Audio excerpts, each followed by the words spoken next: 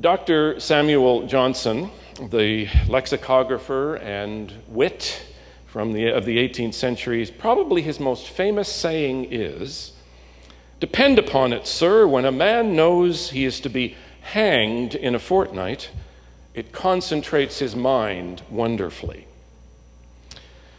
So the Apostle Paul is in prison in Rome.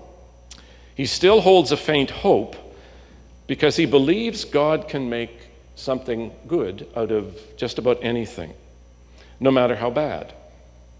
So Paul still dreams that he will stand before Emperor Nero and preach the gospel.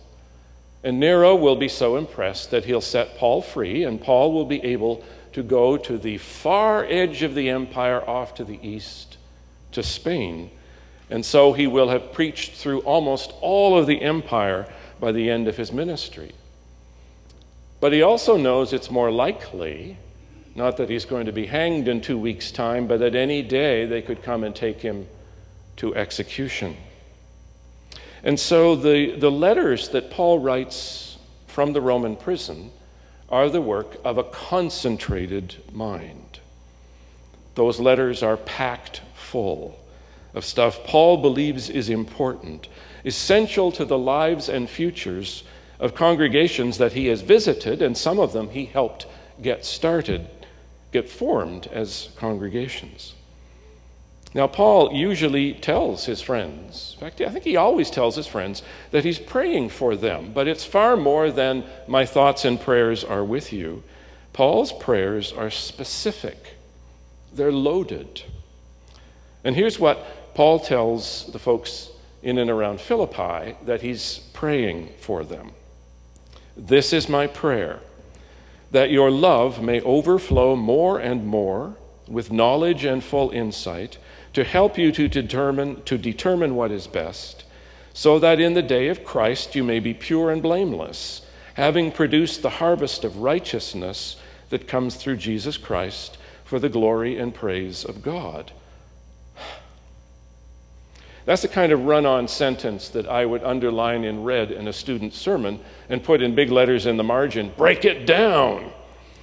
But there's no punctuation in the Greek. And I can imagine Paul, with so much to say, with time running out, the words run on ahead of him. Men like Paul in those days dictated their letters. They rarely wrote themselves, and I can imagine it was horrible to have to listen to Paul's dictation as his thoughts expanded and his words ran on. So this is the prayer. And all that he asks, everything he asks for on their behalf, springs from and builds on love. Overflowing love. Now he's concerned because he knows the great day, is coming soon for him. He writes about his death in his prison letters. And later on in chapter 1, perhaps the most beautiful phrase in Philippians, he says, "For me to live is Christ, to die is gain. So whether or not I am in the body, I shall see you one day." But he also knows that the great day is coming for everyone. In fact, he believes it's going to come during the current generation of the church. And so he wants the Philippians to know what they need to do, how they should live, so that when Jesus does return, they can stand up tall and look him full in the face to receive his blessing. And so the harvest of righteousness, the fruits that they're called to bear, come from seeds of love. Paul's own love is overflowing for the believers in and around Philippi, for the believers in Rome, in fact, for the whole imperial guard and everyone else, he says. And he even has some love for the people who preach the gospel for the wrong reasons, to draw attention to themselves. At other times, he condemns these people, but here he says, as long as the gospel is preached, it doesn't matter who preaches it or why. We're catching Paul in a very mellow mood today. But he's clear about what really matters for the sake of the gospel and for the sake of the church. Love and knowledge, love and insight, love and being able to determine what is best, not just what is good, what is best. Love and fruitfulness, love and righteousness, love and the glory and praise of God. It all flows from love. Now, in most ministers' offices, you will see at least one full shelf of books about the effective church, the successful church, the missional congregation, the growing church, 12 keys, 10 principles, 7 steps, 3 secrets. And if you sneak in and pick up some of those books, you'll probably find one that is well thumbed and marked up. Most will show some signs of having been opened once. Some may still be wrapped in plastic. And most ministers' email inboxes and social media feeds are filled with articles on that recurring theme. What makes a church a really good church? Often the links to those pieces come from helpful members of the congregation. But you know, even the author of the 12 Keys books says a really good congregation is strong in 4 of them.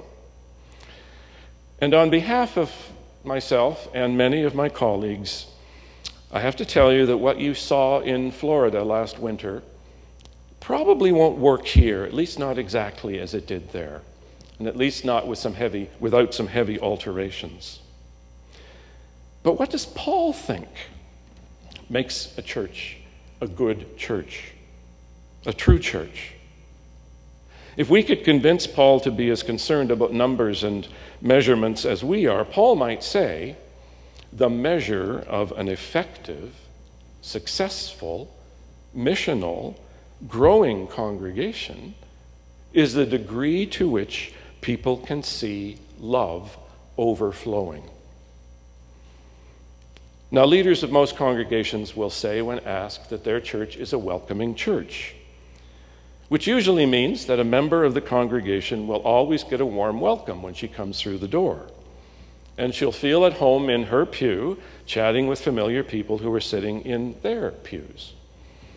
And members of most congregations will say, especially when they've needed and got help from other members or a minister, they'll say their church is a loving church. And that may be true. Most congregations are very good at showing love for one another. And Paul believes that looking after one another, loving one another is essential to being a congregation. He says that many times.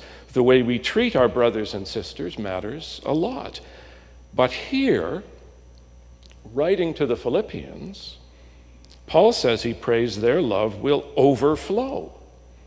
He prays they'll go out and plant seeds of love that will grow to a harvest of righteousness, fruitfulness, overflow.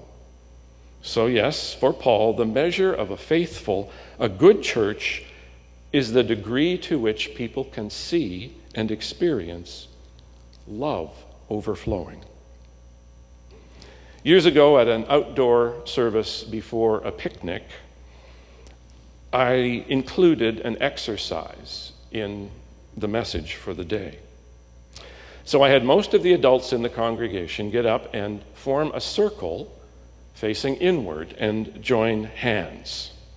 And then the youth group and some energetic adults, I told to come up and try to get into that circle. Well, of course, the kids all ran to the circle and pushed really hard.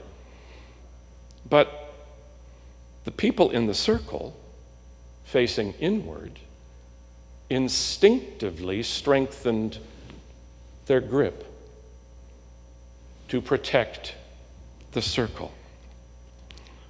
And then I asked the people in the circle to turn around. Keep their hands together, but turn around, maintain the circle, but facing outward. And the people outside the circle approached again. And this time, it was impossible to protect, to keep the circle together. And then I asked what that felt like. And some of the people who had formed the circle said they couldn't keep the others out when they could see their faces and look them in the eyes. It helped, of course, that many of the kids and adults were giggling as they were doing this. In the second part of the exercise, it also helped that they knew the outsiders who were coming to them. One said, "We love them. We can't keep them out."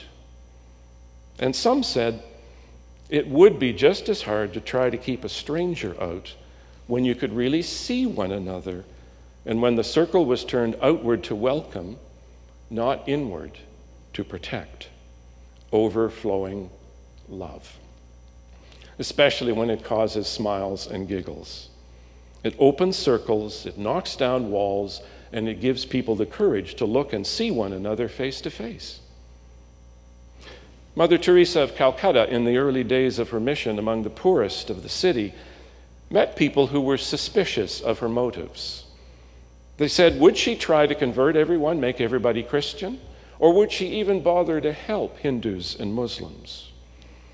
She said,